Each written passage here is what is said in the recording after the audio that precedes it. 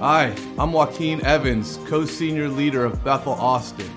I pray that Jesus ministers to you through today's message and that you are blessed deeply. If you're encouraged, please like and subscribe so you can stay up to date with all of our weekly sermons. Enjoy the message. Good morning. Happy Thanksgiving week. Y'all, this is my 15th Thanksgiving in America, but it was my first as an American citizen. Yes.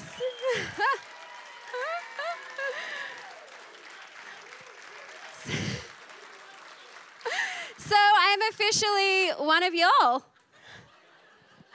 Yes, I can vote and run for office. Yes, I know. I'm so excited. Don't worry, babe. I'm not going to run for office. I just saw him get a little, triggered right then. Oh, gosh. Okay, well, I hope you had a great Thanksgiving. Ours was great. We ate a lot of food. It was amazing. Cornbread stuffing. I mean, Jesus. Where has that been all my life? It's my favorite Thanksgiving side. Anyway, hallelujah. I only have 13 pages of notes today, so, this is going to go real quick. But can we throw out the declaration slide before, if we have that ready, so that we can just set our attentions on the Lord, on the Word of God? Maybe we can't, and that's okay. Let's pray instead. Jesus, we thank you for this morning. Oh, there it is. Well, we'll keep praying, and then we'll go to it. God, we thank you, and we ask that you would just come and do what only you can do in our midst, God. We thank you for not just another good service, God, but for a time of encounter that truly changes us. We're not here to play church, God. We're here to meet with you. So we ask that you would just encounter each and every one of us this morning. In Jesus' name, amen. Amen. Okay, let's say this together. Can you grab your Bibles, your phones, just hold them out in front of you, and we're just going to repeat this together. You ready? I love my Bible. I believe that it is the Word of God. I believe I am who He says I am. I believe in its power to transform my life. I know that God will meet me in these pages. My heart is open to receive, and I boldly declare I will never be the same. Amen. Okay, before I get started this morning, don't you love that we're all different? Don't you love that we all experience Jesus in unique ways? That He talks to us in unique ways? I love it. It's part of the diversity that we have in our faith. We're all after the same goal, right? Pursuing Jesus, looking more like Him, seeing heaven come to earth. But the way that happens through each and every one of us looks different. And it's beautiful.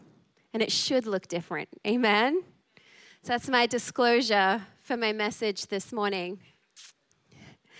My message this morning, the title is called Shake, Rattle, and Roll. Shake, rattle, and roll. And this morning, I'm going to be talking about the physical manifestations of the Holy Spirit. I know. Some of you all are excited. Some of you all are terrified, and that's okay. It's going to be fun, I promise. But look, oftentimes in charismatic circles, it's the elephant in the room that we don't always discuss. And if you've been here at Bethel Austin for very long, then chances are you have encountered someone else encountering Jesus, perhaps in a way that He hasn't encountered you. Anyone else in the room? Yeah. And so, God moves through these physical manifestations, and if He's done that in our lives, then oftentimes it's easy to get on board with it, sometimes easy to understand. But if He hasn't, it's a little harder for us to grasp and a little harder for us to understand. And I want to talk this morning about this because sometimes it can make us uncomfortable. Look, you might have walked in the room and seen someone experiencing the Holy Spirit and been like, I have found my people. I am here. This is my tribe, right? Some of you are like, yes, I've been waiting for this. And some of you are like, oh my God, what is happening? This is distracting. I don't understand this. And if I'm honest, it kind of scares me. Don't worry. Yep, I was there. Well, then this message is for you, Chad. But look, I want to break down the physical manifestations of the Holy Spirit. I want to give us a biblical context this morning and perhaps a greater understanding. Although my disclaimer is I don't claim to know why God moves the way that he chooses to move sometimes. And so whilst I can't give you a scripture reference for every single manifestation, although, side note, if you read your Bible, there's actually a lot more of them that occur in here than you may think. All throughout the scripture, Old and New Testament. So hopefully, I can give you a little bit of a better understanding this morning. If you're already on board, then hopefully I can just equip you with some more information to help other people understand what is happening. Okay, so a lot of you have heard my story before, so I'm going to go as quickly as I can, but I'm just going to recap it for those of you who don't. When I was born, I went to a Baptist church. My mom put me in Sunday school, and she attended a Baptist church, which was awesome. As soon as I was able to and I had a say, I kind of walked away from the church because, to be honest, God wasn't really real to me. I heard about him, I read about him, but I never really encountered him as a child.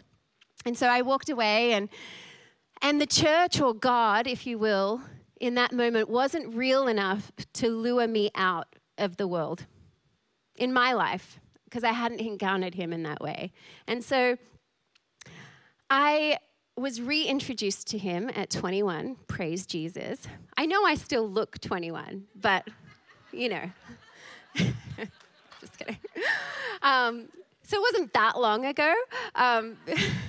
But I encountered him again at 21, and I gave my life to the Lord and began to attend an amazing church in Sydney, Australia, who loved Jesus. They preached the word.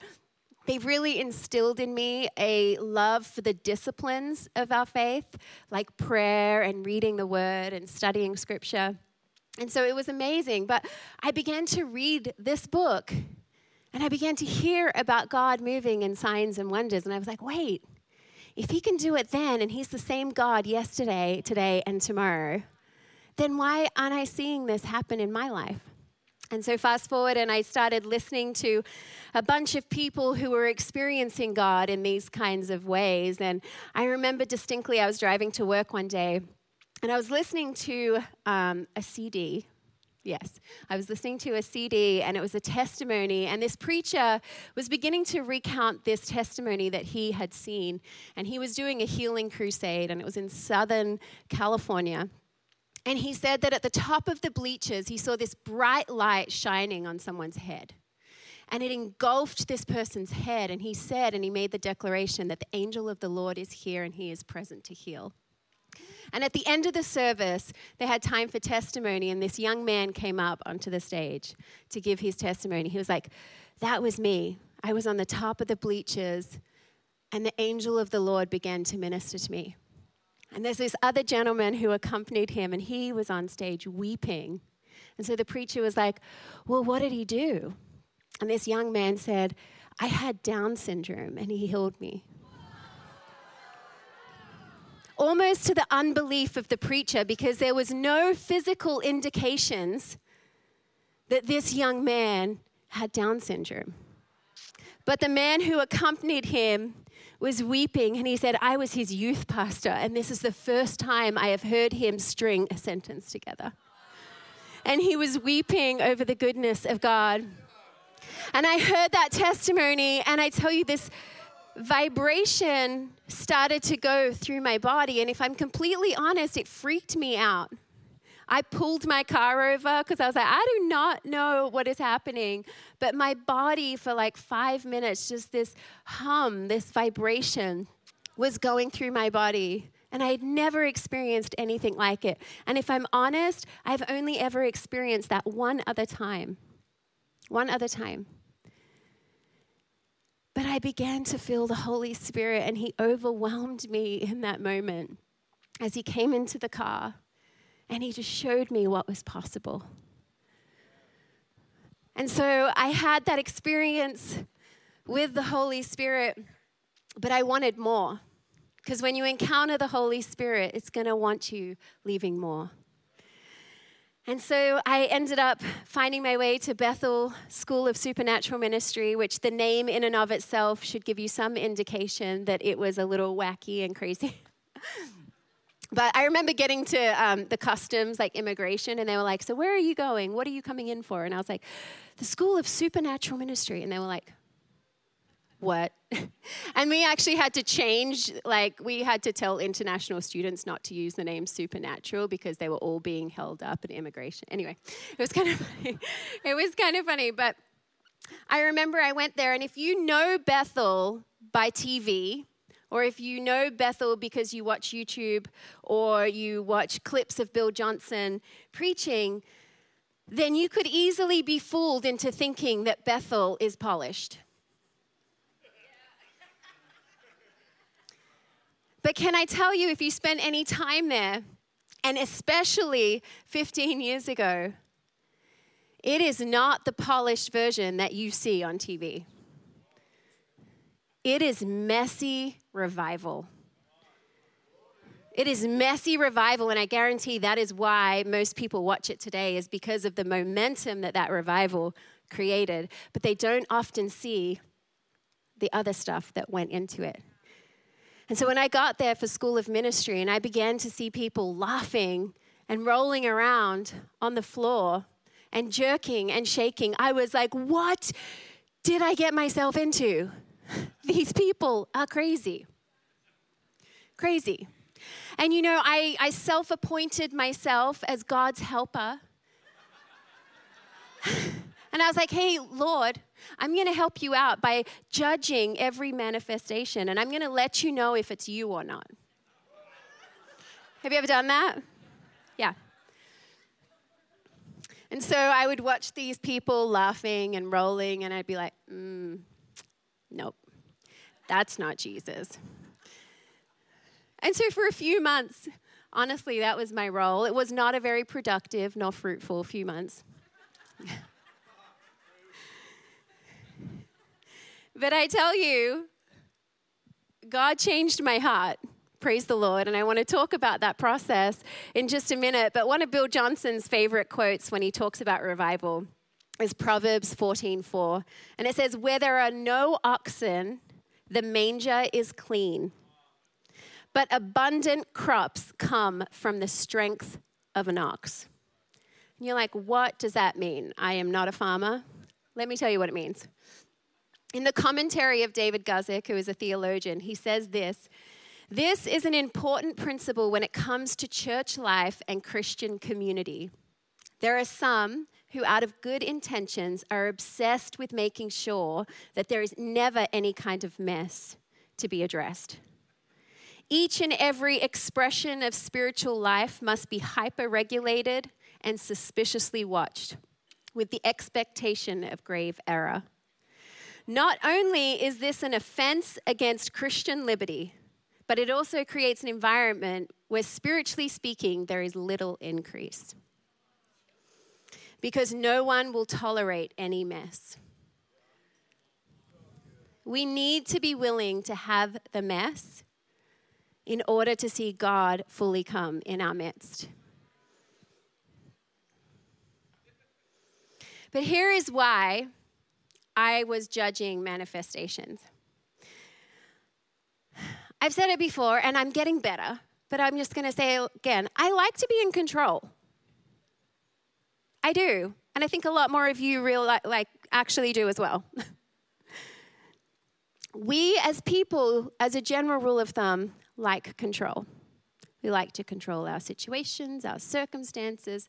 We just like everything neat and tidy, right? But let me tell you that fear is the root of control. Fear is the root of control. And when I saw a bunch of people that looked out of control, guess what my natural response was? Fear. Guess what fear manifests as? Judgment. And we judge that we do not understand because we fear a lack of control. I judged because I had yet experienced what I saw other people experiencing. Because we have this need to understand so that we can maintain control, because without that control, fear pushes us to judgment. Most every time I see judgment manifest on someone, judgment, not discernment, we will get to that in a minute. But judgment, you can literally feel the fear behind it. The most judgmental people are the people who are the most imprisoned in fear. And actually, this should lead us to empathy and compassion for judgmental people. Even though that's hard, real hard. But at the very core, they are just frightened people. They are just frightened people who need to be in control. And Proverbs 3:5-6 says, trust in the Lord with all your heart. And what? Lean not on your own understanding, but in all your ways trust in him, and he will direct your path. I believe you can truly see if a man or woman trusts in him by how willing they are to not understand. Your ability to embrace the mysteries of the kingdom is a reflection on how much you trust God. You either trust that he is good or you don't, right? And we need to lean on that knowledge that he is good, especially in the times when we don't understand. But look, that was my first experience with manifestations. And it was so interesting and so frightening. And it was crazy. I have it written in Acts 2. It's crazy until something happens, right? And it always looks crazier on other people than it does on us, right? Look, it turns out that God didn't need my help as much as I thought he did in the judgment of manifestations. And so I learned to get out of the way, and I learned to say, you know what, God, I trust you. Even when I don't understand what is happening, I trust you. And it's not my job to judge. It is my job to discern. But it is not my job to judge. And I trust you. And can I be honest? I still sometimes slip into that pattern when I see a manifestation that's kind of wild. I'm like, oh, no. You know what, God? I trust you. I don't understand that, but I trust you.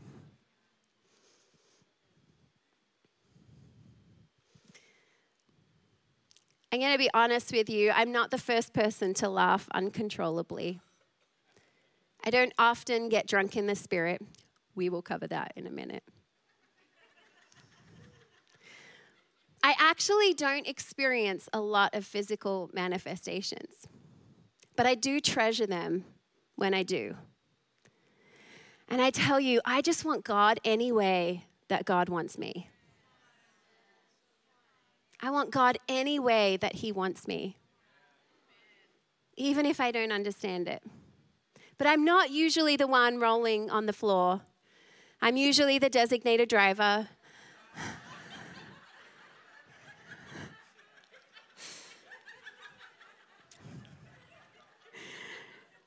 But look, I'm a very logical thinker. Like 85% of the time, I'm a very logical thinker. The other 15, I'm dreaming off somewhere.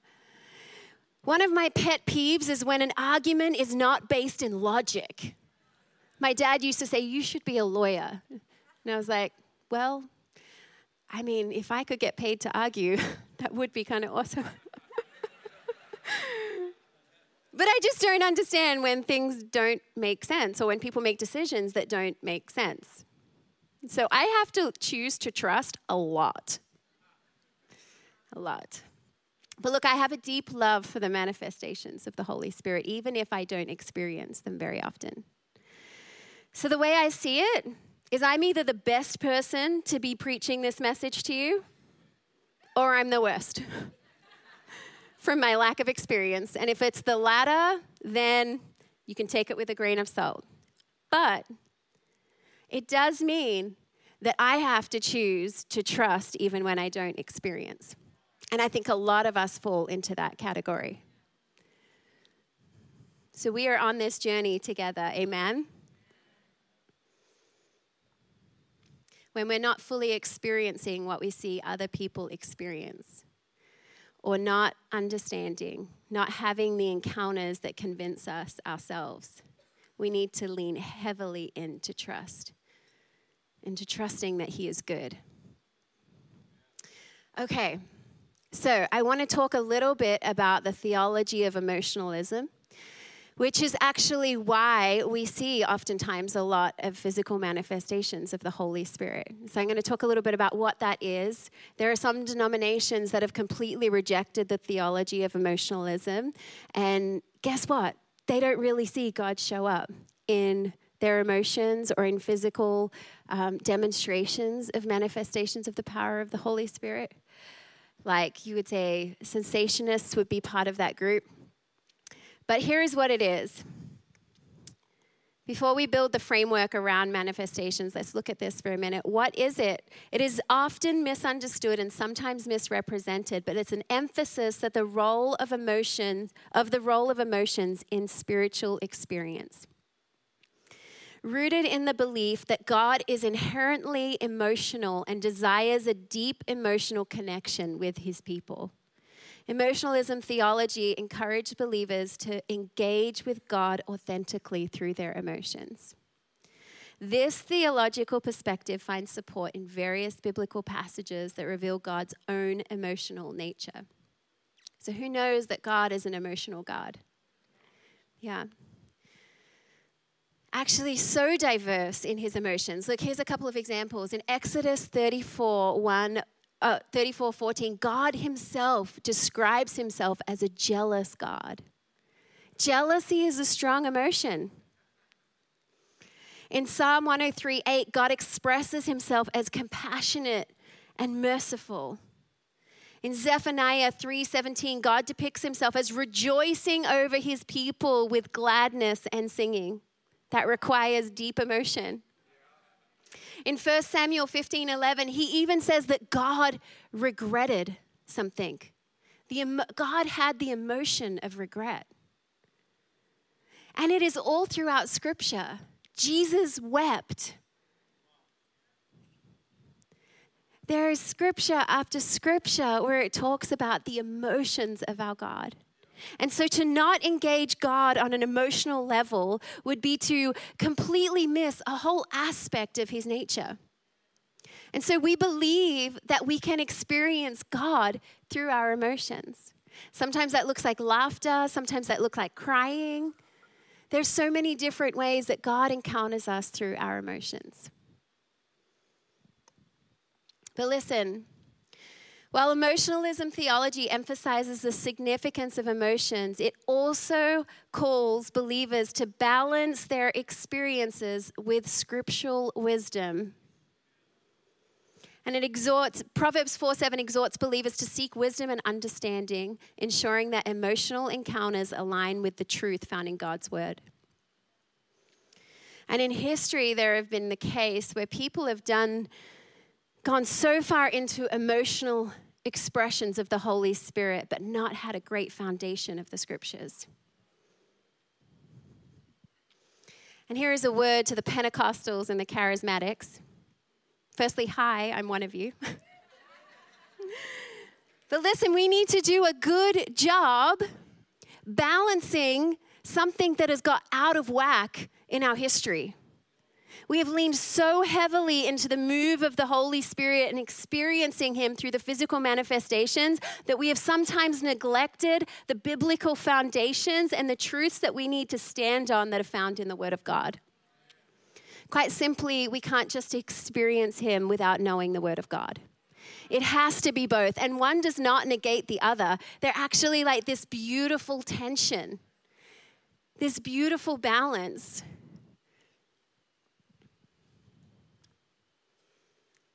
The belief that emotional and physical experience trumps the scriptures is false.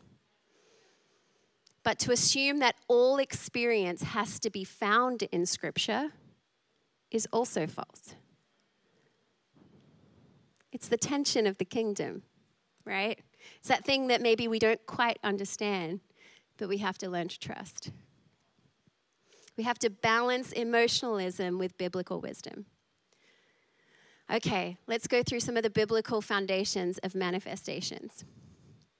Now, if you want to turn in your Bibles to Acts 2, I believe that they will have that on the screens too. We're going to start in verse 1 through 4, but I'm going to read two passages out of Acts 2. And these are perhaps the two most famous passages of Scripture that are mentioned when talking about the manifestations of the Holy Spirit. But 1 through 4 says, when the day of Pentecost came, they were all together in one place, and suddenly a sound like the blowing of a violent wind came from heaven and filled the whole house where they were sitting. They saw what seemed to be tongues of fire. I mean, that will freak you out, right? I don't know, that would freak me out, but I'm here for it. They saw what seemed to be tongues of fire that separated and came to rest on each of them. All of them were filled with the Holy Spirit and began to speak in other tongues as the Spirit enabled them. So the speaking of tongues is one of those physical manifestations that we're talking about.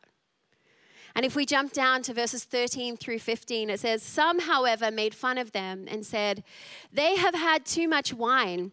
Then Peter stood up with the 11, raised his voice and addressed the crowd. Fellow Jews, and all of you who live in Jerusalem, let me explain this to you. Listen carefully to what I say. These men are not drunk as you suppose. It's only 9 a.m. Some of you all might be like, that is still possible. But let me tell you, commentator Adam Clark says this, that most Jews, pious or not, do not eat or drink until after the 3rd hour of the day, because that was the time for prayer, and they would only eat and drink after their business with God was accomplished. So back in those days, it was not common to be drunk at 9 o'clock in the morning. I mean, it shouldn't be common to be drunk at 9 o'clock in the morning in any time of history, but listen, what comes with the drinking of too much wine? What does that look like? Let me tell you, before Jesus, I was a bartender in England. So I am more than qualified to tell you the stupid things that people do when they are drunk. Oh, I've seen a lot. Like the laughing, the falling down, the stumbling, the loss of inhibition, right? Something else takes control of their body.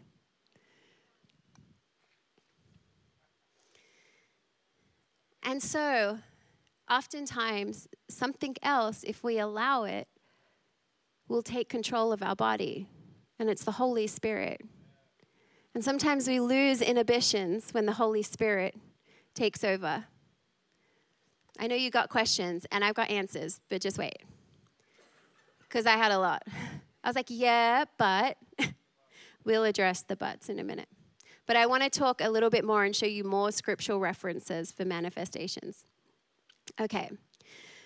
Sometimes would you say that God moves in ways that you don't understand or that you think is just kind of crazy? Yeah, I do. I mean, Zechariah in Luke, right, in the story of Zechariah, God made him mute. Paul, on the road to Damascus, was knocked off his donkey, and God made him blind for 3 days. Now, if that manifestation happened here today, we'd all be rebuking the devil, right? We'd be like, we just cast that demon out of you in the name of Jesus. I mean, come on. If someone lost their ability to speak or their ability to see, God does wild things, and he will offend your mind to get to your heart.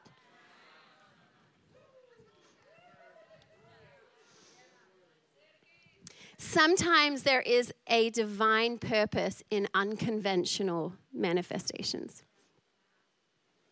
And this is a place that our understanding must submit to the Lordship of Christ in our life.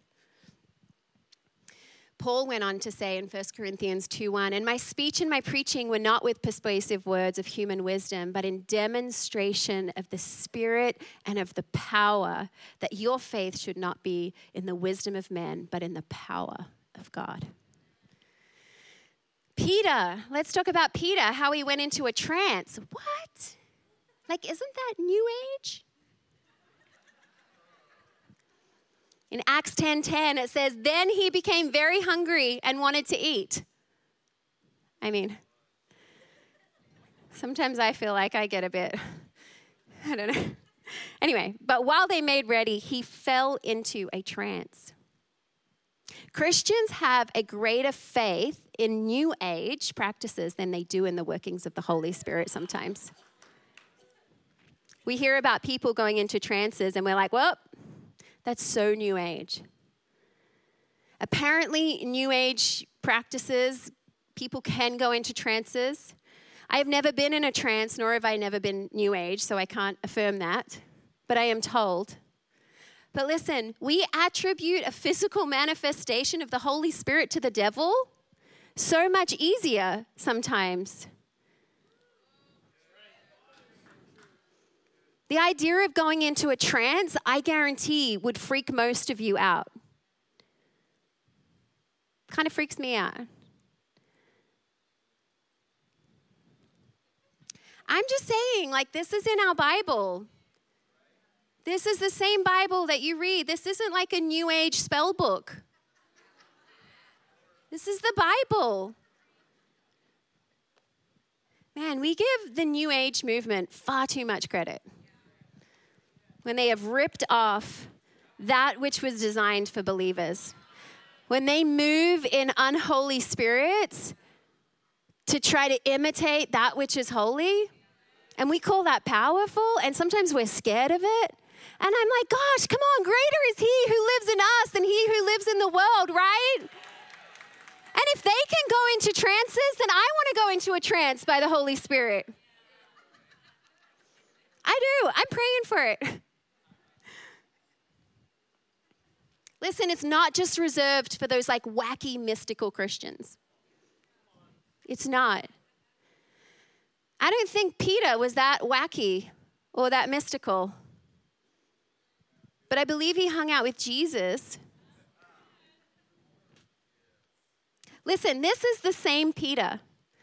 In Matthew 16, 17, 19, Jesus answered and said to him, "Blessed are you, Simon Bar-Jonah, for flesh and blood has not revealed this to you, but my Father who is in heaven. And I say to you that you are Peter, and on this rock I will build my church, and the gates of hell shall not prevail against it. And I will give you," he will give Peter, "the keys of the kingdom of heaven, and whatever you bind on earth will be bound in heaven, and whatever you loose on earth will be loosed in heaven." Can I be as bold as to say that if you were sitting in this room and you were a Gentile this morning, then your journey to faith began with a man going into a trance? Because what happened when Peter got up out of that trance? He just went to another conference and he sat there and he goes, "Encounter me again, Jesus." No, he was equipped with boldness and revelation to take the gospel to the Gentiles. Before that, the gospel wasn't preached to the Gentiles. It was only preached to the Jews. That trance opened the door so that every man, woman, and child could receive the gospel. All because of a trance. Manifestations of the Holy Spirit should move us in a direction. They're not just to make us fat Christians. They're to flow through us. They're to enable us. They're to equip us. Amen?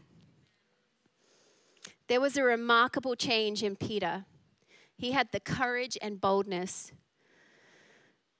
that he was given with the infilling of the Holy Spirit, which is a stark contrast to the Peter that denied Jesus at the cross. He was a different man. In the Old Testament, we read about the guards in Solomon's temple in 2 Chronicles 5:14 in the ESV. It says, "So the priests could not stand to minister because of the cloud, for the glory of the Lord filled the house."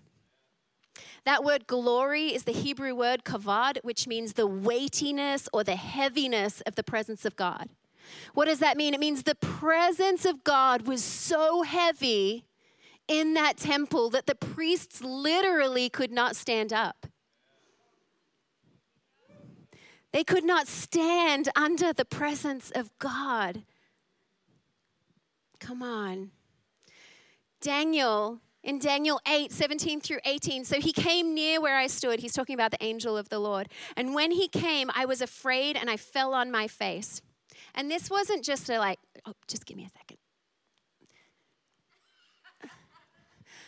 He didn't get on his face. He fell on his face. He fell on his face. And further on, it says, "Now as he was speaking with me, I was in a deep sleep with my face to the ground." Shaking, Habakkuk 3:16. "When I heard, my body trembled. My lips quivered at the voice." In Matthew 28:4, the guards shook for fear of him and became like dead men. I have never seen a dead man standing. To be fair, I've never seen a dead man. But I assume most of them would fall, right? So they shook with fear and they fell as though they were dead. Kind of like being slain in the spirit, huh? In Genesis 17:17, "Then Abraham fell on his face and laughed."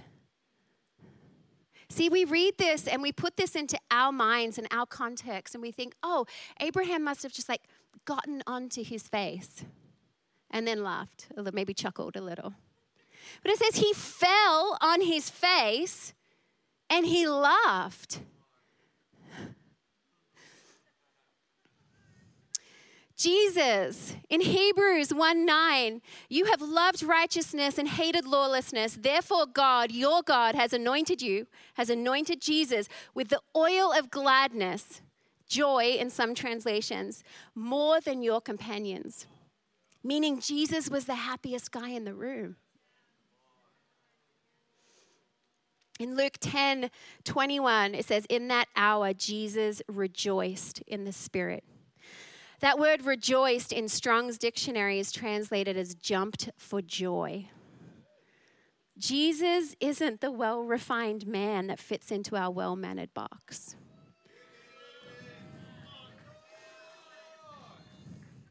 He jumped for joy. I mean, just give me a sec.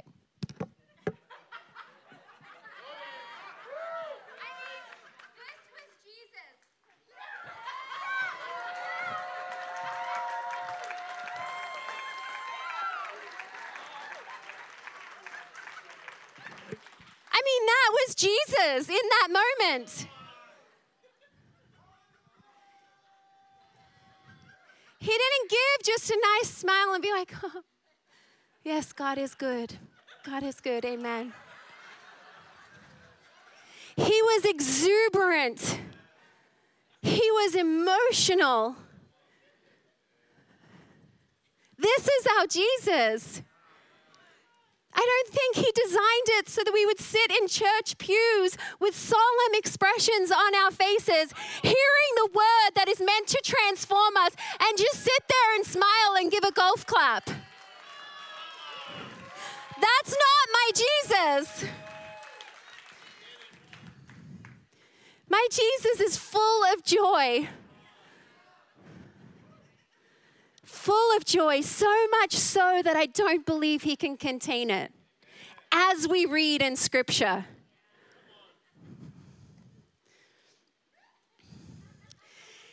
Okay, King David's undignified worship in 2 Samuel 6:22.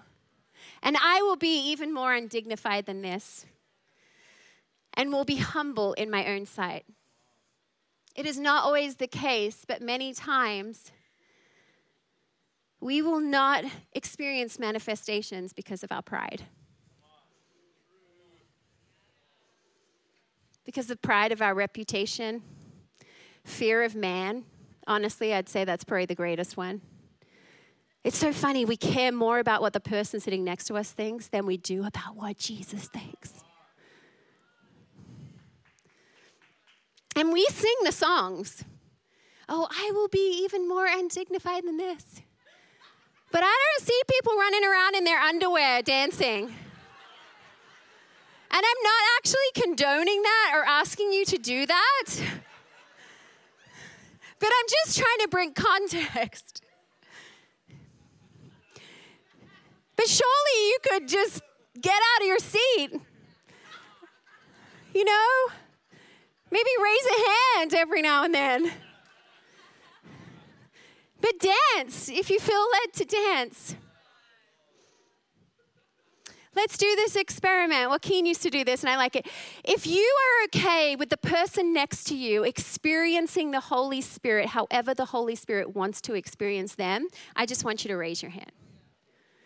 So if you're sitting next to someone who doesn't have their hand raised, feel free to move next to someone who does.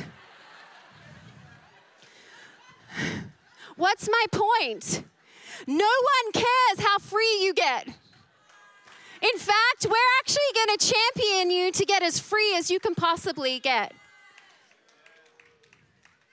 God will move through people who are willing to give up their reputation for him.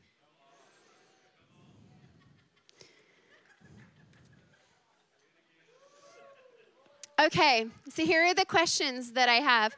I was going to tell you about some of the wild manifestations that happened in the revival in Cambridge, but I don't have time. So just look them up. They are insane. One of the manifestations was this. People would walk past people slain in the spirit, and music would literally be coming out of their bellies.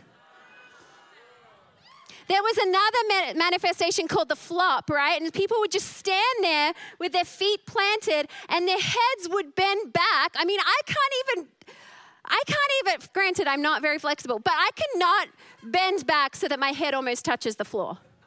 But they would whip their heads back till it almost touched the floor and then whip them forward. And they would just stand there whipping like this. I mean, I don't know about you, but I can't do that if I tried. That's how you know it's the Lord. So these were my questions, and they might be your questions too. But Renee, self-control is a fruit of the Spirit. You can control manifestations. My first question is when you're in a safe environment, why would you want to? Again, it comes back to pride. It's really the only reason you would not want God to touch you that way. But look, unfortunately, I don't think that there is a black and white answer to this, as we often hope there is. I've seen some people so overcome with the Holy Spirit that they themselves lose all ability to control what God is doing. Like, I don't think that Paul asked to be knocked off a donkey. I don't think he had any say in the matter. Completely involuntary. But as a general rule of thumb, without the exception to the rule, I would say that we do have the ability to engage or disengage from manifestations. We have the ability to resist or surrender. And so in that way, I do believe that we can stop what God is doing by resisting. Look, there are so many testimonies of people encountering the power of God that the individual cried out for it to stop because they had a fear that they might die. And it stopped. So I do believe that God will lift in those moments because he is kind. I also believe that we have the ability to control manifestations of the Holy Spirit in different environments. I've seen believers manifest in public settings in front of non-believers while praying for people. And look, sometimes it has resulted in the Holy Spirit moving and those people getting saved. Other times it has resulted in confusion and embarrassment. That is why we have to be sensitive to the Holy Spirit.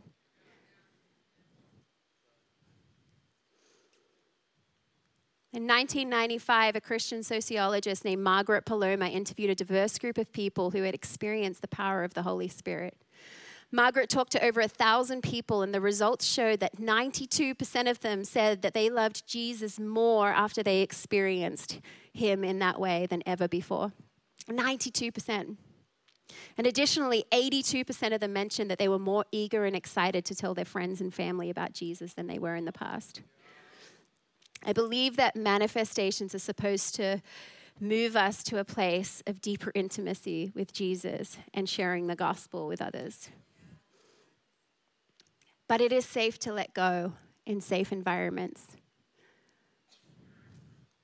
It's not just safe, it's really fun. And I believe that maybe the reason why you see more people manifest in this room than perhaps you have before is we're okay with the mess. If it means more of the Holy Spirit, we're okay for it to look a little messy. We want people to experience God, even if we don't fully understand, even if it looks kind of crazy to us. I've been in church services where I have seen people begin to manifest the Holy Spirit, and they were asked to stop or leave the room so that they wouldn't distract people. But now in those places, how much do you think people feel at ease to fully encounter Jesus? Not much, I would say. There is a great importance in having safe spaces for spiritual expression, and this is one of them.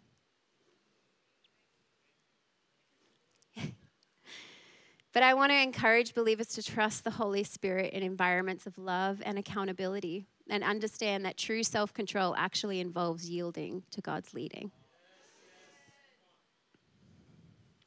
But what about spiritual discernment? I'm going to go through this fast. But as a community, we embrace the Holy Spirit's work among us, but we're also mindful of the need for discernment, especially in a world that may not fully comprehend or understand and even judge these experiences. There is a delicate balance between discernment and judgment. Our faith is anchored in the Word of God, and we encounter spiritual manifestations, but the Bible reminds us to be discerning. And in 1 John 4:1, it says, "Beloved, do not believe every spirit, but test the spirits, whether they are of God." So we are urged to test the spirits to ensure that they align with God's truth. It's not a call to skepticism and judgment, but an invitation to engage our discernment that we are given by the Holy Spirit to decipher what is happening in the room. And it's crucial that our discernment doesn't transform into judgment. Our discernment should be marked by humility. Our discernment should be marked by humility, recognizing our own flaws and limitations. In Galatians 6:1, it says, it guides us to restore others gently, embodying a spirit of grace rather than condemnation. In Philippians 1:9-10, Paul connects discernment with love, praying for our love to abound more and more in knowledge and discernment. As we navigate spiritual encounters, we have to let the compass that guides our discernment be love. Love tempers our skepticism and our analysis, and it prevents it from coming across as cold or critical. We must experience people moving. When we experience people moving in the flesh and not the Holy Spirit, then we have to pastor those people, not kick them out.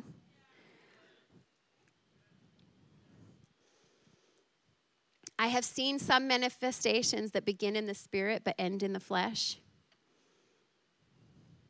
I would say some of the main reasons that someone displays manifestations when it is not the Holy Spirit at work are for these reasons. This isn't an exhaustive list. It could be a number of reasons, but these are the most common that I've seen over the years. One is quite simply attention. They enjoy the attention that they receive or the sense of importance that they feel from the recognition. Sometimes it's a lack of confidence. Do you know overconfidence is actually just a lack of confidence?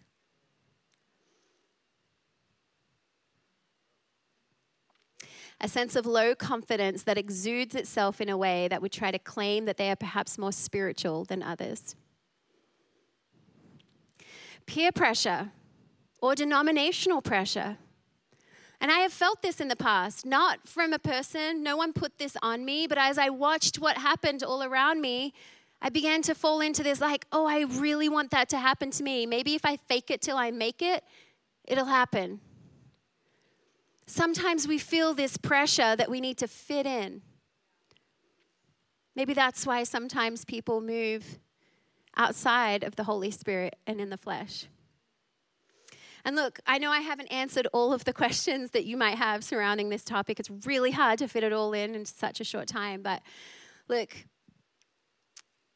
it's my goal today to bring a deeper understanding to this and to maybe get rid of some of the stigma that's attached to it. At its simple, most elementary form, it is people encountering Jesus. And God doesn't need as much help in this area to judge them as we think. But let me tell you, the enemy sure would like us to move in judgment. Because at the root of that is fear, which leads to unbelief and offense. And if we're not careful, we'll begin to be more offended by the manifestations of the Holy Spirit than we are excited, than we are thankful. And that's exactly where the enemy would want us to be. As many people as there are in this room, like I said before, is going to be as many different ways that people encounter the Holy Spirit. And I want to end with this. Manifestations of the Holy Spirit do not make you more anointed than other people. It does not mean that you are spiritually or emotionally healthy. And they certainly do not mean that you are spiritually more mature than others. Let us not fall into deception thinking that people who have manifestations happen in an outward sense are more holy or anointed than those of us who don't. It is simply not true. It is this tension to desire the outpouring of the Holy Spirit. And again, I'll say it, I'll take God however God wants to take me, whatever that looks like. But I want to tell you that we here at Bethel Austin, we are a community of spiritually diverse people, and we love it that way. Some people have experienced the book of Acts level encounters and manifestations, while a lot of us encounter God more commonly through his peace that rests on us when we read the word. While some of us laugh uncontrollably or weep in his presence or fall to the ground, it is just as valid to experience the Holy Spirit in moments of stillness and silence. However you experience God is okay. It's not just okay, it's good. Not one way is greater than the other. It is all God, therefore it is all good. Amen? So I want you to feel comfortable in this place to experience God however God wants to experience you. Can we just stand this morning? I want to pray for us.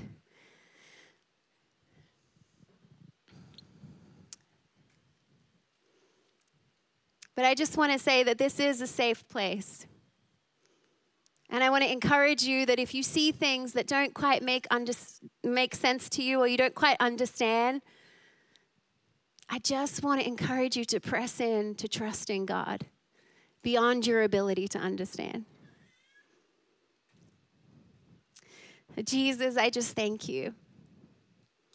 I thank you that you have created each of us so wonderfully and uniquely different, God.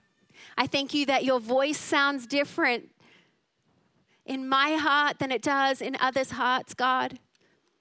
You're always the same, God, but you can sound different. You can manifest through people's lives in different ways, God, and we just want to say, we are here for it.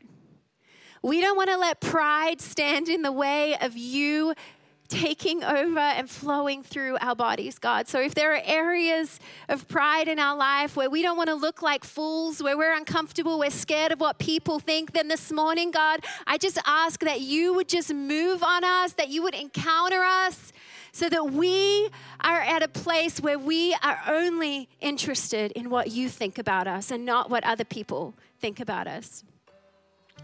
God, I thank you for all of the different ways that you move. And we just ask for more.